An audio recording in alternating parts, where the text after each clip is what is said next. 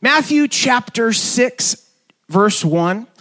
We've graduated to Matthew 6. Jesus says this, "Beware of practicing your righteousness before other people in order to be seen by them, for then you will have no reward from your Father who is in heaven.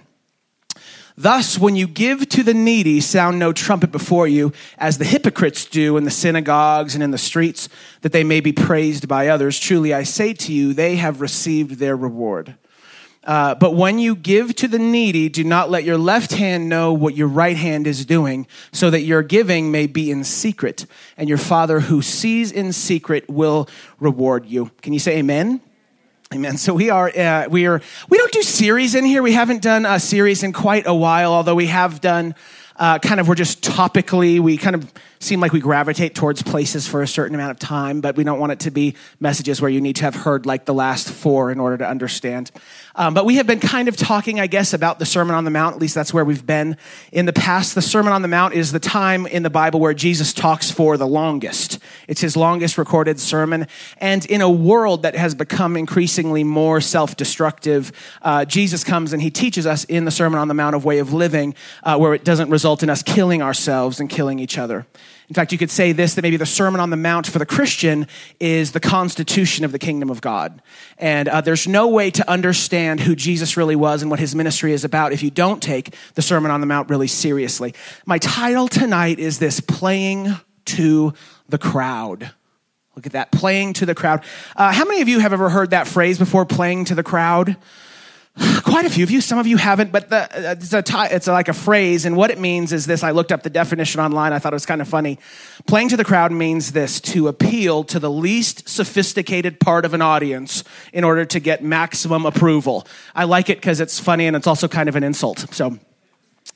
But if there was a band and they're just really maybe even too aware of the crowd and how the crowd would be responding to them, they might accuse the band of playing too much to the crowd, where really what they're doing is ultimately about the people who are looking on.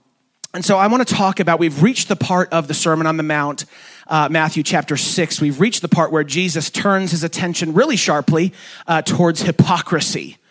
And hypocrisy is a big, scary word. I think it's one of the most overused words when people from the outside of Christianity are kind of looking in. They like to call us hypocrites. Once we're on the inside, we like to call each other heretics. It's kind of similar.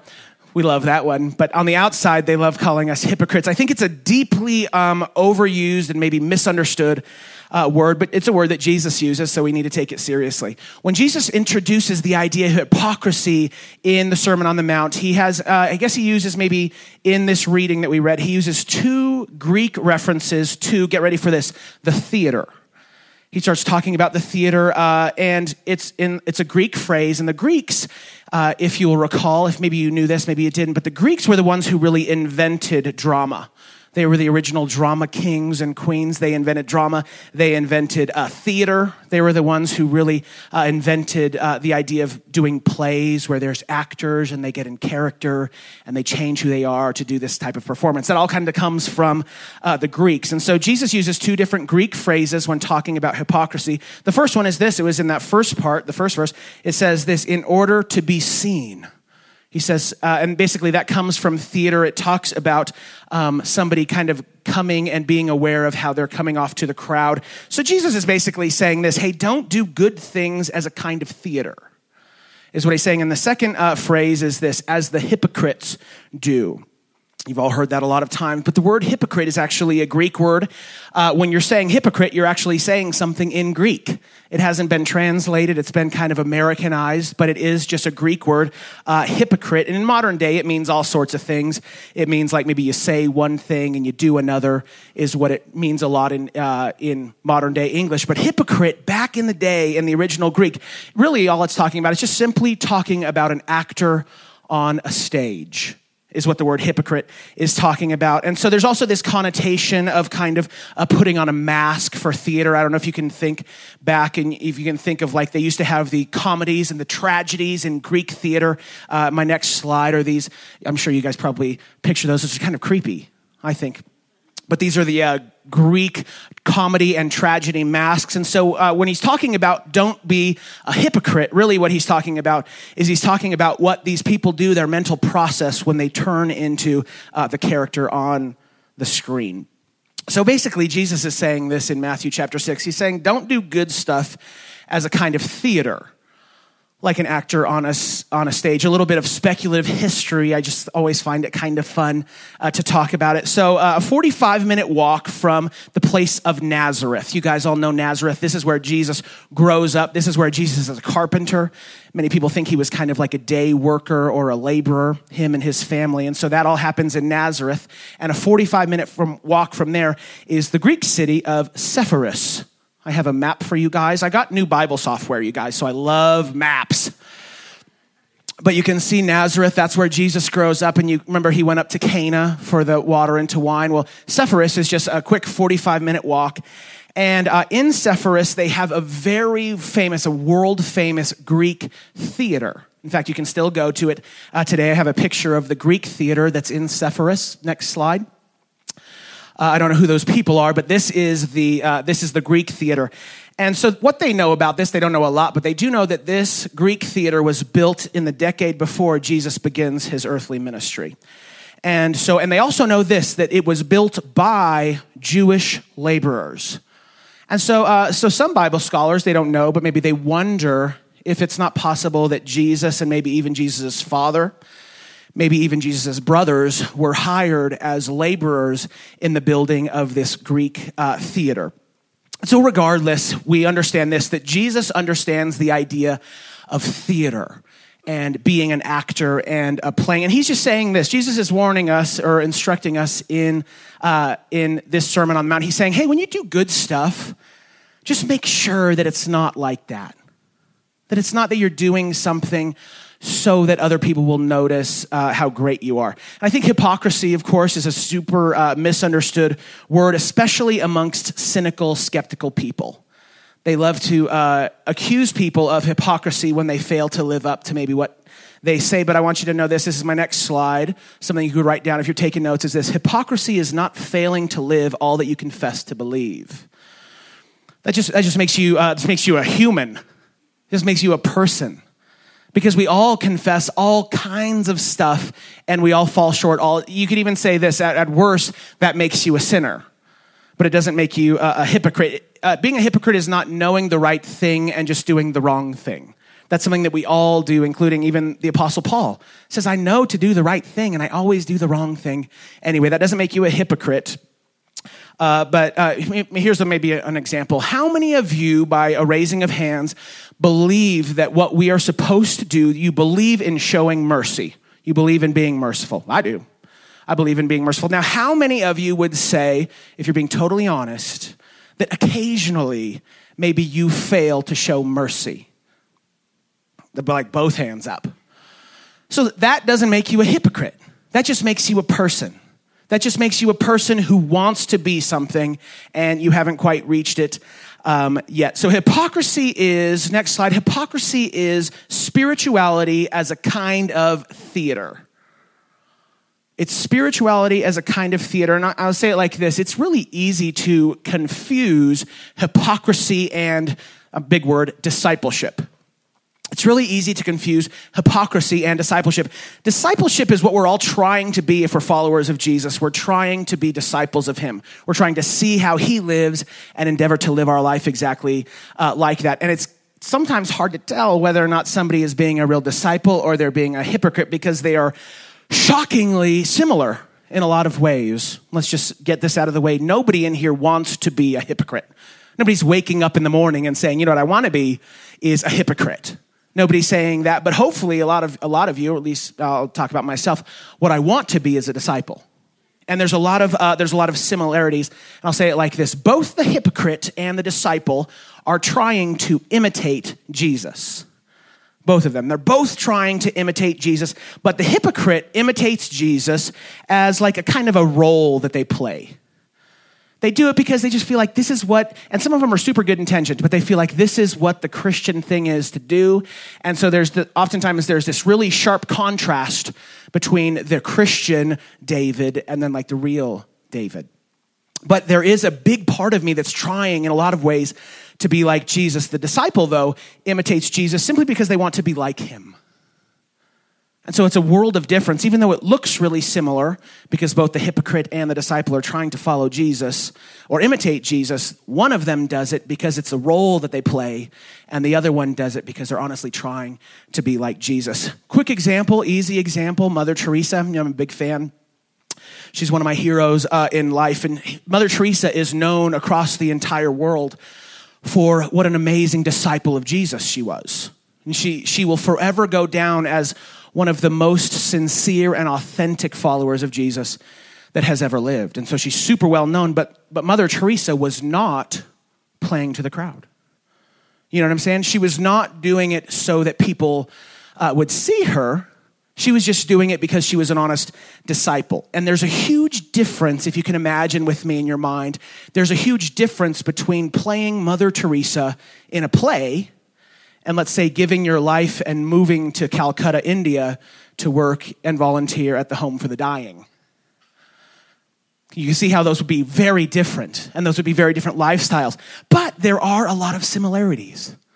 I actually have a picture, my next picture here.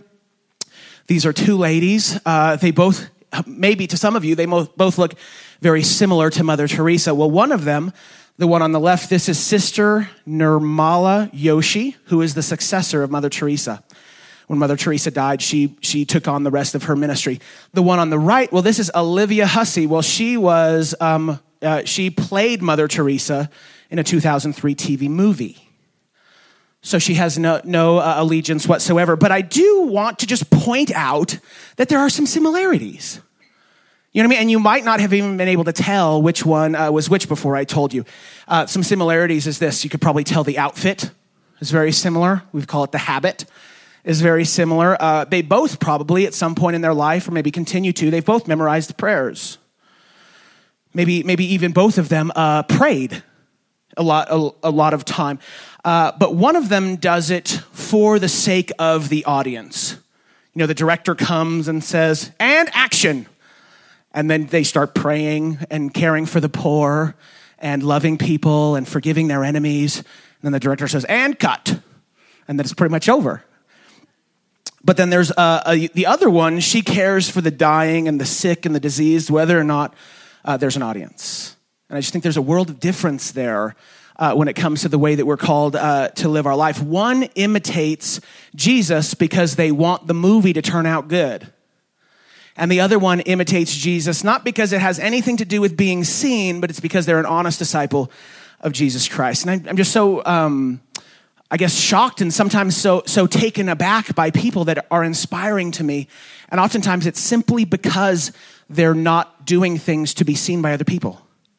I don't know if you study at all like the life and ministry of Mother Teresa, but it's absolutely gut-wrenching in a lot of ways, the way that she's chosen to live her life. There's this place, I already mentioned it, but in Calcutta, India, there's a place called the Home for the Dying. And there's people, it's basically free hospice in extreme poverty. So if you can imagine what that might look like, they don't want you to take a lot of photos on the inside. So I actually had to Google, but I have 3 photos. This is the Home for the Dying in Calcutta, India. This is the first one. So these are people who are they have various diseases, cancers, injuries. But these are people, all the people that you can see working, they don't get $1. They do this, they go and they've given their life to work for these people, and they don't get paid a single cent. They have to go and work here for, 50, 60 hours per week, and then they go work their regular jobs just to support themselves here. Next slide. And so I'm just so amazed in so many ways. By the way, if you're curious what the most real Christian you've ever seen in your entire life looks like, it looks probably something like this. There's no more reality of following Jesus Christ than this. And I think one of the things that makes it beautiful, at least to me, next slide, is that these are people who are never seen. Like, these pictures were not easy to find. I had to look online for a long time. They don't write about them in Time magazine. You know what I mean? There's nothing about these people where people are clapping. And I just think even as a pastor in America, that I will get so much more praise and recognition that I'm such a devout Christian, so many times more than they will ever receive. And I just think it's so crazy. because it's not about real Christianity. And I think there's something on the inside of us that we all know this, that it's not about being recognized, and it's not about doing the right thing so that other people will see how amazing you are, but there's something on the inside of a real disciple that does the right thing whether or not people are watching. I'm just so taken back by that. Christianity as a kind of theater, if it sounds weird, I'll say it like this. Christianity as a kind of theater is extremely common. Everywhere you look, you can see people exercising their Christianity, not because it's based on something that's really happening on the inside of them, but it's more like a type of theater. In fact, I could say this, even in the ministry, or maybe like this, especially people in the ministry, where it's just unbelievable to me sometimes the pressure that I feel as a pastor to sometimes come up here and I'm not even thinking about what's real in me and what's happening in me, but there's just where I'm just thinking about like all the time the crowd. I'm just wanting to play to the crowd and like what is a strategy here that's going to like make things grow and make people cheer really loud, you know? And there's just this tendency, I think maybe in all of us as we follow Jesus, it's so easy to slip into this place where we're very conscious, just more than I want to be. I'm more conscious of the person that's standing right behind me. And whether or not like, you know what I mean? Maybe I don't want to raise my hands, but I do anyway because I'm like, they have to know that I'm the best Christian in the room or something. I just think it is so incredibly common, and I'll say it like this, playing to the crowd where people recognize you. It doesn't only have to be in church, but it is one of the ways, sad to say it, I think it's one of the ways that people end up knowing themselves. Really, in so many ways, we end up knowing ourselves and what we think about ourselves based on what other people say about us.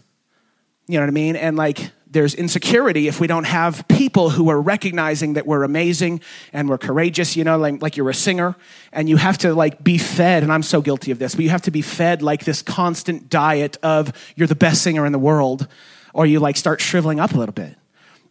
And we just all have this tendency to play to the crowd.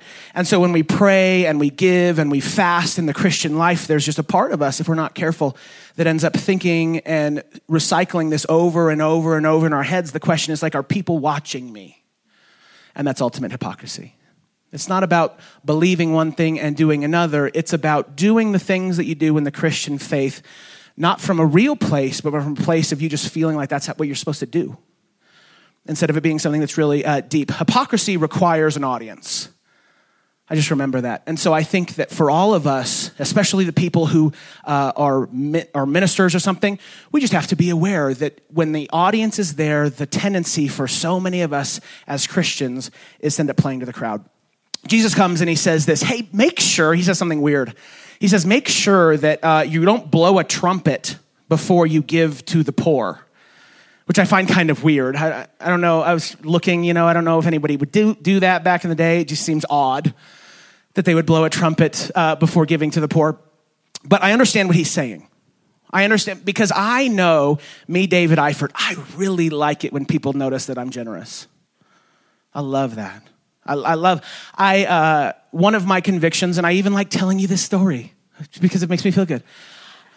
But one thing that I really like to do is I just have a strong conviction. My wife, Jordan, knows this, that I have a strong conviction that I want to give to a lot of people who are on the street asking for money. And people are like, well, you know, I don't know, is that smart, blah, blah. I just go to where the Bible says, like, give to all who ask. And I just think it's something that's good for me to do. It's one of the ways that I exercise my Christianity. So I'll go to the bank. God, this feels good. See? Listen to this. I'll go to the bank and I pull out money. I'll pull out like a couple $100 worth of ones and I just keep them around. That way I always have money to give to the poor. I don't know why, I just like to do that. But if I'm ever driving in the car, I feel so bad for telling this story. It's so stupid. But when I'm driving in the car and like there's somebody behind me, let's say me and Jesse are going somewhere and he's behind me and he sees when I give, I just love that.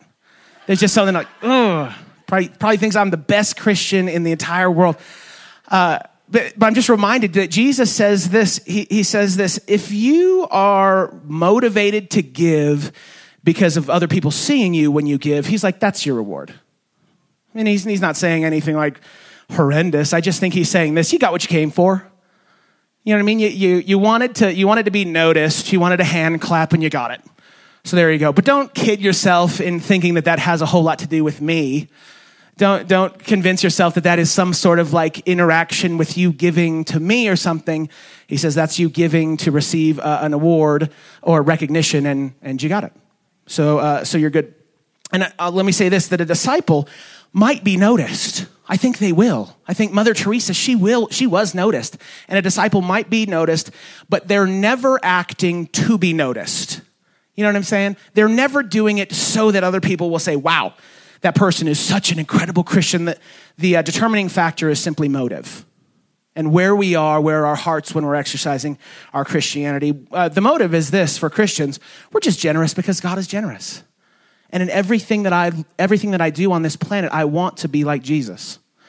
And if you see me, then that's cool. And if you don't see me, then that's cool too, because that's not my ultimate motivation. So the question for the Christian becomes not, am I being noticed? The question for the Christian becomes, am I becoming like Jesus? And if and when you start feeling that you're succeeding in that question, then you start feeling like you've succeeded. So here is my next point or my next thought on the screen is this, and I just think it's true. And it might make you squirm, but it's just true. Since playing to the crowd is such a destructive force in our Christian lives, we have to resist the temptation to make our churches a kind of theater. I squirmed when I wrote it a little bit, but I just think it's so true. I just think people arrive in our churches, and when they look around, if what they really see is people who are playing parts, you know what I mean? Where you're playing the pastor part, and you're playing the greeter part, and you're playing the worship leader part, and I just think you can tell. You know what I mean? I just feel like there's something on the inside of us that can tell when people aren't being super genuine. And I think in a lot of ways, we as the church, we feel like what we're doing is really helping. You know what I mean? Because we're just putting on our game face and we're just doing it anyways and we're just smiling. But man, I just feel like people can tell when our Christianity and even our churches is not coming out of a really deep place and it doesn't help them. And in a lot of ways, I feel like it makes them feel awkward when they're not okay. An example of that is this. Let's say you were to go to a play. I know you guys are very distinguished people. Let's say you're going to Shakespeare. You guys all go to Shakespeare. Of course, okay. Let's say you go to Shakespeare, as you do, to be noticed. Just kidding. But you go to Shakespeare, and you're there at the play, and then let's just say somebody, it's horrible, but it happens, somebody forgets their line. Ugh, awful. Even worse, let's say somebody walks out and they trip and fall on their face. Ugh. Guys, don't you want to die? It's just so horrible. It feels so bad when there's a play and somebody does something stupid. Because we expect a performance to be perfect. We expect a performance to be perfect. And when it's not, it's just awkward. And I think the same thing is true for our churches, you know. But let's just say we're not at a play and we're just at real life. We're just at my house hanging out and somebody falls on their face. It's not awkward. You know what you do? Just go help them up. I just think, man, what a picture to me of what church should be. And how if we're always doing this thing where we're kind of in a way like all pretending, and somebody comes in and they're falling and they're failing and they're struggling, it just feels awkward. Because it feels like they're not supposed to be doing that for some reason. But the opposite is this: if we're just real people, you know what I mean? And we're just honest about who we are, and we're not coming into church to pretend to be something other than what we really are. When people come in here and they're broken and they're scared and they're defeated, it's fine. And we just help them up. And it doesn't make anybody feel weird because we're not all pretending like we're okay, even though we're not. When we stop expecting people to be perfect, we can help them up because we remember that none of us are perfect, and we just remember that failing is part of the journey. And we help each other along, and nobody feels ashamed. So a brief comment about people who are in the ministry. Now, I've got people here. I've got some pastors in here, some worship leaders, some youth leaders in here. So a brief comment to us. I think it's extra important for us as people who are in the ministry, extra important for us to know this because we work on a stage of all things. You know what I mean? And we talk on a mic, like we're talking about how horrible it is to be an actor, and then we get on stage and talk in microphones. And I understand that there's logistical reasons for that. We want people to be able to hear our voice, and depending on what room, they put our faces on the screen and all that. So I understand that. But I just think, I just hope that you can see the danger there.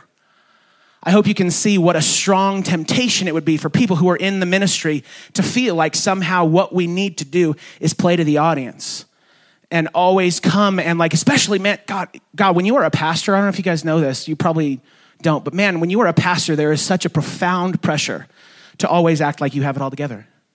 It's like unbelievable, because and they'll say things. Good intentioned leadership people will say man, nobody's going to follow somebody who's weak, and then it's just we just keep playing this thing, and at least in my opinion, people never end up getting helped because we're not at a place where people can show their real selves. I guess this is what I wrote.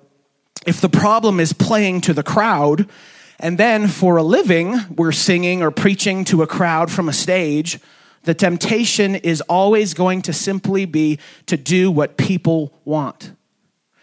I just think, man, with everything that is in me as a leader in the church, as somebody who spends no small amount of time thinking about the future of the church and what we're supposed to be when the future comes, I just feel so strongly that all leaders in the church have to resist the temptation to put on the mask, because we're not helping anyone, and I think in so many profound ways that actually hurts people. And if I'm being honest, I don't feel that much here. I don't feel that much at Outlet. I'm pretty vulnerable here. I tell you guys all the time. I'm my main example of what not to do in my own preaching. It's me.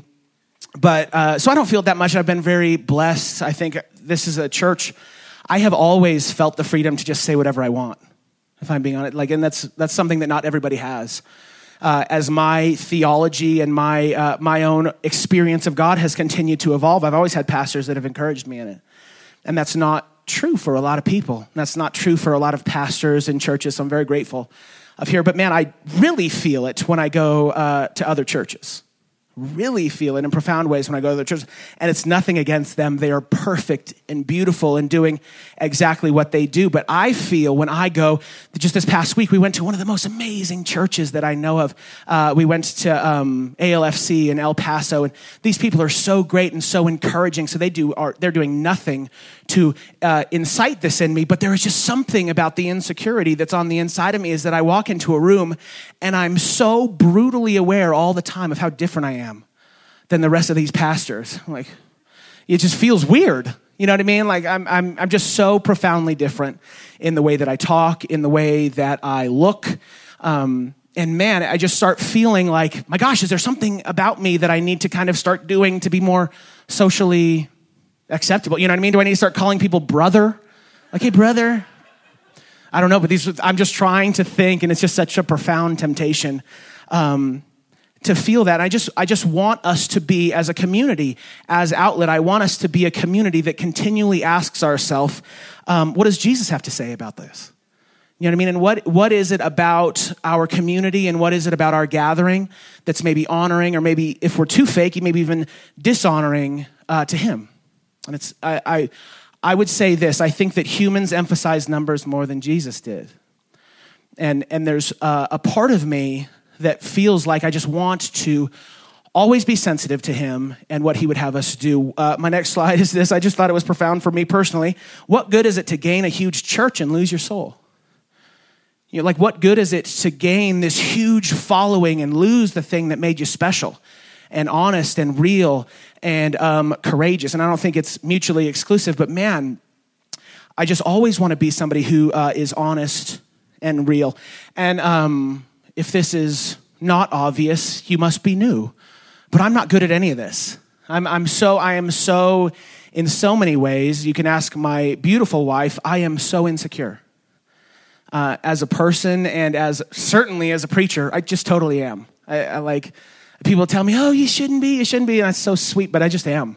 There's just a part of me that's like, I leave the stage and 9/10 of me is like, do people think the joke was funny? And I'm just nervous, and I'm thinking, oh, was communion good? And I'm just always recycling this. I tell people that self-loathing is just part of being a preacher. And I don't think that that's true for everybody. I think it's just true for people like me who are a little bit crazy. But I'm not good at being free from the pressure of wanting people's approval and need it. Like that is me in so many ways, but I'm growing, and what I'm really wanting to do is this, to simply just have a ministry that I believe in my own heart that Jesus would respect. And this is probably a weird analogy, but I want to really picture like Jesus, if Jesus was sitting in the front row, what would he think about our service? And I don't think he would be like, oh, God, it's the best service I've ever been to. David, that was the best preaching I've ever heard in my entire life. I don't think he would say anything like that, but maybe it would just be something about who we are and how we gather that would be honoring to him, and it would be something that he would respect. Jesus doesn't sit in the front row, so I just have Jordan. So I'm just always trying to impress Jordan. She tells me. We always go into the car. We're walking out, we're just being cool and like shaking everybody's hands, but she knows that I'm dying to hear what she thought about my sermon. She's like, I don't even have to ask her, I just look at her. She says, it was good. I can only imagine. It's draining. But man, I just think it's profound, even in a really simple way, about Jesus is saying this, all the things that you do in the Christian life, be it giving, be it praying, be it fasting, be it forgiving, be it reading your Bible, just make sure that you're not doing it to impress other people. Because if that's what you're doing, just know this, you got what you came for. But don't act like that's some beautiful interaction with me. And then I compare it to the people who work at the house for the dying, you know what I mean, who do it not because anybody notices them, because nobody notices them. But there's something that's deep, and I just want to be, like that. Matthew chapter 6, verse 1 through 4, we'll read it one more time. It says this, Jesus says, beware of practicing your righteousness before other people in order to be seen by them, for then you will have no reward from your Father who is in heaven. Thus, when you give to the needy, sound no trumpet before you, as the hypocrites do in the synagogues and in the streets, that they may be praised by others. Truly, I say to you, they have received their reward. But when you give to the needy, do not let your left hand know what your right hand is doing, so that your giving may be in secret, and your Father who sees in secret will reward you.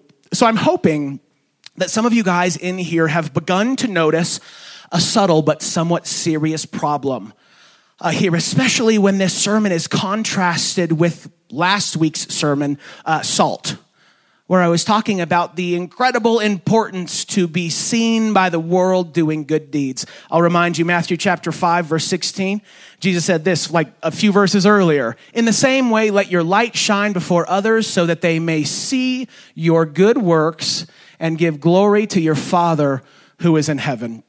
Is that weird to anybody? I just think, what? Like, why? What? Did he forget what he said, a few sentences before? Or something like that. I don't think that, but it's interesting because Jesus has this interesting paradox going on the Sermon on the Mount. He says this, hey, make sure to let your good works be seen. And then he says this, make sure that you don't do your good works in order to be seen. And it's just so interesting. I believe this, the solution is ultimately found in the motivation. Jesus wants our good works to be seen by the world, but he doesn't want us to be doing good so that other people can see it. Good works need to be seen, but they're never done to be seen. I have a pastor friend, and he says it like this. I think it's really beautiful and profound. He says this, righteousness needs to be hidden, not from others, but from ourselves. Righteousness needs to be hidden, not from others, but from ourselves. Jesus kind of says it like this. I always thought it was a weird thing to say. He says, make sure that your left hand doesn't know what your right hand is doing. So you don't think that was kind of an odd thing to say? But I think in a way, it's a really good and healthy thing to have a certain lack of self-consciousness about your own good deeds. You know what I mean? Where you're not really profoundly proud of how giving you are all the time. But there's just something that's just like, it's just how you are. In the Christian life, we are supposed to hopefully be learning some skills. That's kind of one of the ideas here. We're supposed to be learning how to pray and forgive and show mercy and be generous. But the goal or the hope is this, that those things just become your nature. They become part of who you are. And it's not like, wow, look at this amazing thing that I did. When you think about a little kid, let's say there's a little kid, and let's say they draw a picture. They're a brother and they have a sister. Let's say they draw a little picture or something. And so then they'll make sure their mom sees them and then like gives it to their sister. like this is a gift. And it's like, here, Emma, or here, Annie. And the mom was like, wow, I just can't believe how generous you are. That's so amazing. You're the best boy in the world. I'm so proud of you. You're so generous. You're so wonderful. And the kid's just like on cloud nine. It's just like, I'm so giving. I'm so generous. I think mature generosity doesn't have any of that self-consciousness in it. I just think it's just who you are. It's not this like, look at me. I'm so generous. I can't even believe how generous I'm being right now. I think about riding a bike. You know, the first time you start to ride a bike and your dad's behind you and like lets the thing go. And it's like, I'm riding a bike. But you're very aware for those few seconds that you are riding a bike. It's really great. But maybe after you've been riding a bike for like 15 years, you're not like super aware that you're riding a bike. You're just doing it. You're just riding the bike. Or like skiing. My dad taught me how to ski really soon. Really, no poles. They're just the little kids that fly by you. So we were skiing super early, but when we first ski, it's like, I'm skiing. I'm like, I can't believe I'm skiing. And then you crash or whatever. But after you've been skiing for like 20 years, you're just skiing. You know what I mean? Or like a third example. I don't need three. I could have just done with two. But third one, I think you get it. Driving a car. So if you're driving a car, the first time you drive the car by yourself, you're so aware. But man, picture me now, like having driven for 15 years, you know what I mean? And going and like rolling up to a stoplight and rolling down my window and being like, can you guys see this? I'm driving a car. It's unbelievable. I'm driving a car. It's cool at first, but after a while, it just becomes second nature. It just becomes part of who you are. And the hope is this, that all of those Christian disciplines become that same way. So when we give, when we pray, when we forgive, when we love our enemies, it's not something where it's like all of our effort to do that. It's just kind of second nature. It's not just, look at me, I'm forgiving. Like we're so shocked and so proud of ourselves. We're just a forgiver. That's just who we are. And when we're true to who God has made us, I believe this, the world will notice. People will notice. Again, Mother Teresa is world famous, but she was in no way playing to the crowd. And that is exactly what makes it so inspiring. The thing that makes Mother Teresa so breathtaking to me is this, that precisely because she wasn't playing to the crowd. You contrast that with some like politician who comes out and, does a report that they gave $15 million to charity. It's like who cares? Like, I respected you more before you told me, you big dork. Like, I don't care at all. Because I know that those politicians are playing to the crowd. And I know that the reason that they're acting so giving and so selfless is not because that's something that's deep on the inside of them, but they're playing to the crowd. Like their advisors have told them that what they need to do is act like they're more into charitable giving. So then they give and they make sure that the world knows. And I think the second that you become aware, the second that we learn that people's motivation is to play to the crowd is the second the spirit of it leaves. Is the second that we stop being impressed by that. Worship leaders, I think, are so amazing. We have so many amazing worship leaders in here. Part of what makes them amazing to me is that I know that they're doing it and they're being real. Because I know them. But if there's ever a worship leader and I just know that this is not how they are, they're nothing like this in person, but then all of a sudden they come up here and they're gentle and they're sensitive to the spirit, you know what I mean? But I know they're just faking. It's not a blessing to me. In fact, I hate it. In fact, it really bugs me in so many different ways. So how do we grow in this as we close? I think it's a little bit tricky in how to grow in not looking at yourself as much, because the solution, of course, is not to think about thinking about yourself less, because it doesn't work. You can't stop thinking about something by thinking about not thinking about it. Did I say that right? Okay. Like, don't think about an elephant. Don't think about an elephant. Of course you thought about an elephant. Because you can't not. So I think the solution is not to just try to think about yourself less, but it's learning to pay attention to something else. You know what I mean? It's like I'm seeking in my Christian life, I'm deliberately turning my attention to God.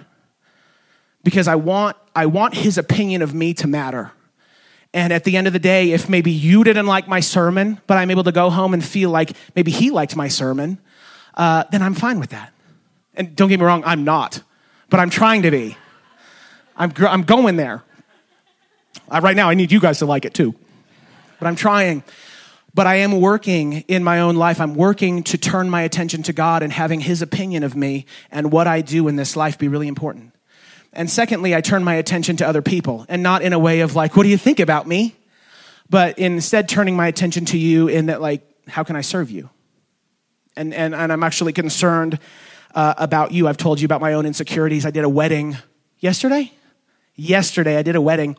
And in the past, I've done weddings, and then I'm instantly like, the bride and groom leave, and they're so happy. And I'm just like waiting for somebody to tell me if they thought my ceremony was good. This is so sick. God, this is sick. I just hope people liked my sermon.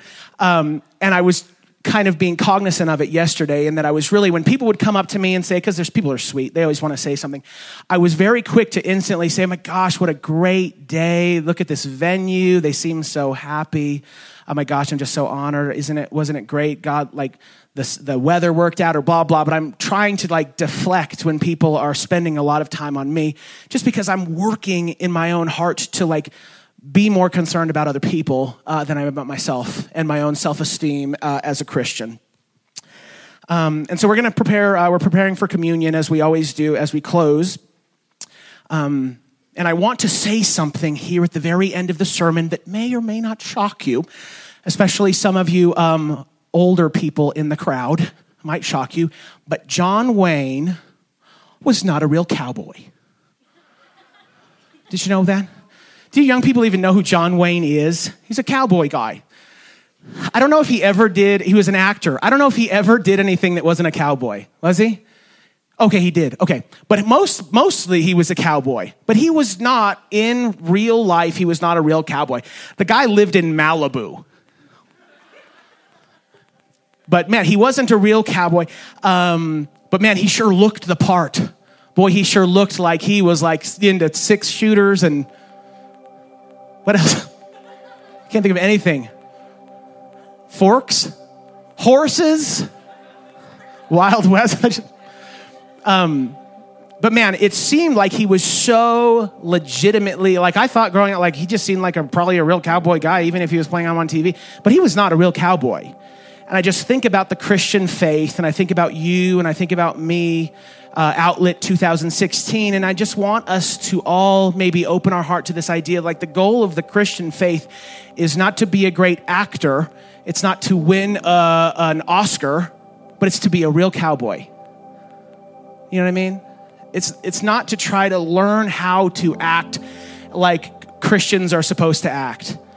Like if I'm being honest, I don't know if this is smart or not, but there is so much of me that would love that, man, maybe you come to this church, maybe you come to Outlet for 15 years, and you just don't care anything about raising your hands in worship. Some people do, some people don't. If you don't care anything about that, my heart would honestly be really glad for you just to not do that. You know what I mean? Because it's not only this. And if this is not something that speaks to you, like you don't have to learn to pretend. You know what I mean? You don't have to be like, well, Travis does it, so I guess I have to do it. That doesn't honor God. The way that we honor God is by first and foremost knowing this, that he sees what's going on in here. And then when all of these outward movements happen, all of these outward expressions of our Christian faith happen, it's just something that's a reflection of the inside. But if we start working even a little bit, if we start working on developing an exterior that looks like a Christian and it's separate from something that's on the inside, I think that's the moment we step into hypocrisy. And it stops honoring God in the same way. And it's just, I don't want people to look at David Eiffert, and hopefully you would agree with me on this in your own life. I don't want people to look at David Eiffert and say, boy, that guy is better at acting like a Christian than anybody. He's the best Christian acting guy I know. Like as soon as he's a regular guy, he's Clark Kent down on the ground, but then as soon as he grabs the microphone, he like becomes Superman. Like that's the opposite of what I want. Like I don't want there to be anything that's in me that's on this microphone or in this church or in these church services or when I go out and give to people. I don't want any of that to be separate from the reality of what God is doing on the inside of me. And I want there to be always that connection with him. My last slide, I just thought it spoke to me, and I hope it does to you. But my prayer is this: may our sermons be preached mostly by the lives we live, and not not because we know people are watching, but because we're real Christians, because we're real cowboys. And I just think there's so much freedom to be found in knowing this and remembering this, that God doesn't want you to be an actor. So you don't have to come in here having psyched yourself up to put on the Christian Travis. You know what I mean? You just come in here and you're just Travis. You just come in here, I'm just David. Sometimes I'm holding a microphone, sometimes I'm not, but I'm just David. I'm just Chandler. You know what I mean? I'm just Deb. I'm just who I am, and all of my Christian faith is just an experience, just a extension, I guess, of that. And is there anything more damaging than people coming to church and acting? You know what I mean? Like, is there anything that we could do to further discredit the cause of Christianity and the cause of Christ than coming in here and putting on fake faces? You know what I mean? Like, the world has had enough of that. And it's one of the reasons that they don't want anything to do with us. And so I just think we need to be free, and even though it's scary, to show the real you and not feel the need to pretend.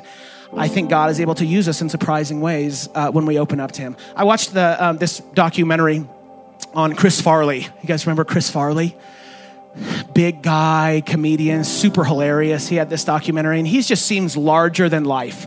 He's so amazing. He's so confident. They talked about, like, he was just the life of the party, so amazing. All the girls loved him, which is true because he could just make them laugh. But man, like, he would go home and he was deeply and profoundly insecure. There was something that was so unbelievably unsure about himself. And that's not me saying anything bad. He would say as much. And it's weird when you look and you see some of these really famous actors and actresses that really succeed in that. They would tell you the same thing, that there is so much insecurity that oftentimes come with people who are, like, given to the life of, like, spending a lot of time where you're fake. You know what I mean? And so there's something that connects them. And I appreciate art. I appreciate movies. I appreciate TVs. But so I'm just talking about real life. But man, there's this tendency for a lot of us, and I'm including myself in this, there's a tendency for some of us to want to pretend and to need to come in here or need to go and live your life in a way that would make people think, wow, Exilda, look at that amazing Christian. And there's just, I think, attached to that kind of living is this really deep insecurity that I think Jesus wants to heal you from or of. You know, that there's something... there's something on the inside of us that needs to just be okay with being who we really are and not playing to the crowd. I wrote this down. Let's be a community that's filled with real life people. Then when people fall, we don't feel awkward because we're not expecting people to be perfect. Instead, we're just a community where we help people up. And when they're broken and when they're unsure of who they are, that's fine because that sounds like a lot of us. And no matter what community you go into, even if they're all acting, they're all insecure and they're all broken in so many ways. So it's not like there's something that's unique except just being honest about it. And I think people find new life and God being able to work in surprising ways when we take off the masks and we're not afraid to show who we really are. So tonight we come to the table of the Lord, and at Outlet, we're really obsessed with this, especially in just this one moment, even in our services. In this one moment, we just want you to be exactly who you are. This is one of those moments where it's like you're going to feel like you're going to want to pray in the Spirit, and people are going to be able to hear you. It's going to be real impressive. But in this moment, just be exactly who you are. And if you want to pray out loud to God, you can. And if you don't, you can't. If you want to close your eyes, you can. But man, just be in this moment. Realize that God knows exactly who you are already. And the thing that really matters, especially in this moment, because we're all not judging, is just you and him. So just be confident and be maybe relaxed as you spend a moment with him being exactly as you are. So let's go ahead and pass.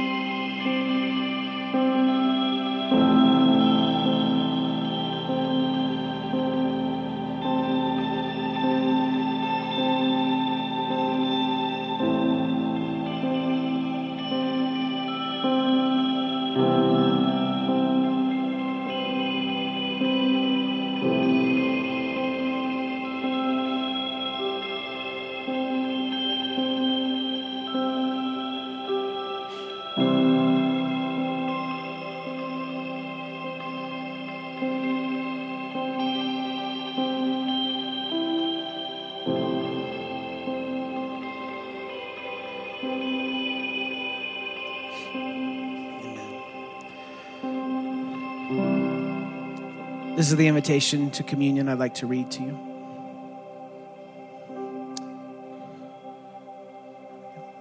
It says this is the table, not of the church, but of the Lord. It's made ready for those who love him and for those who want to love him more. So come, you who have much faith and you who have little, you who have been here often and you who have not been here long, you who have tried to follow and you who have failed. Come because it is the Lord who invites you.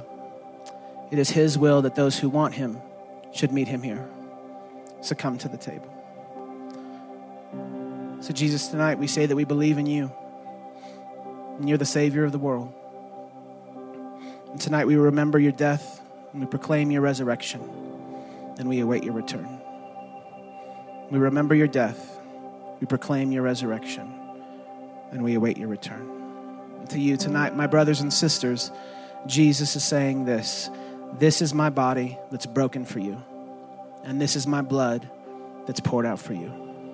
Do this and remember me. So let's eat the bread and drink from the cup together.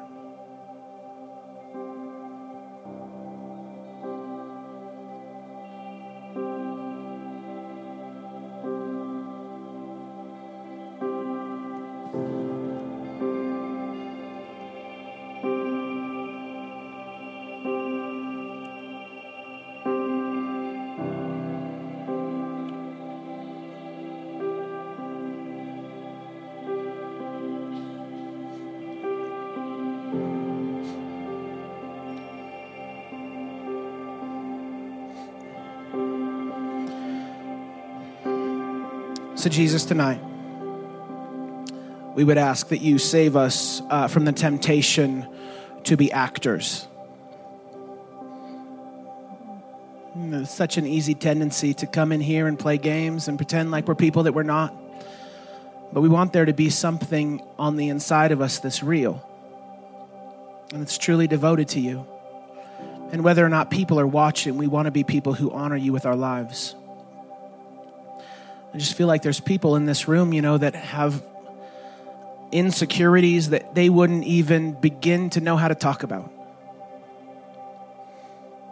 And I just believe, Father, with my brothers and sisters in here, that you are giving us reassurance of who you are and who we are in you. Help us to always live in the freedom of not having to impress other people, but just knowing that you're proud of us already. And we love you. Help us to live true to that. We say thank you. It's in your son's name. Everybody said, amen. Amen.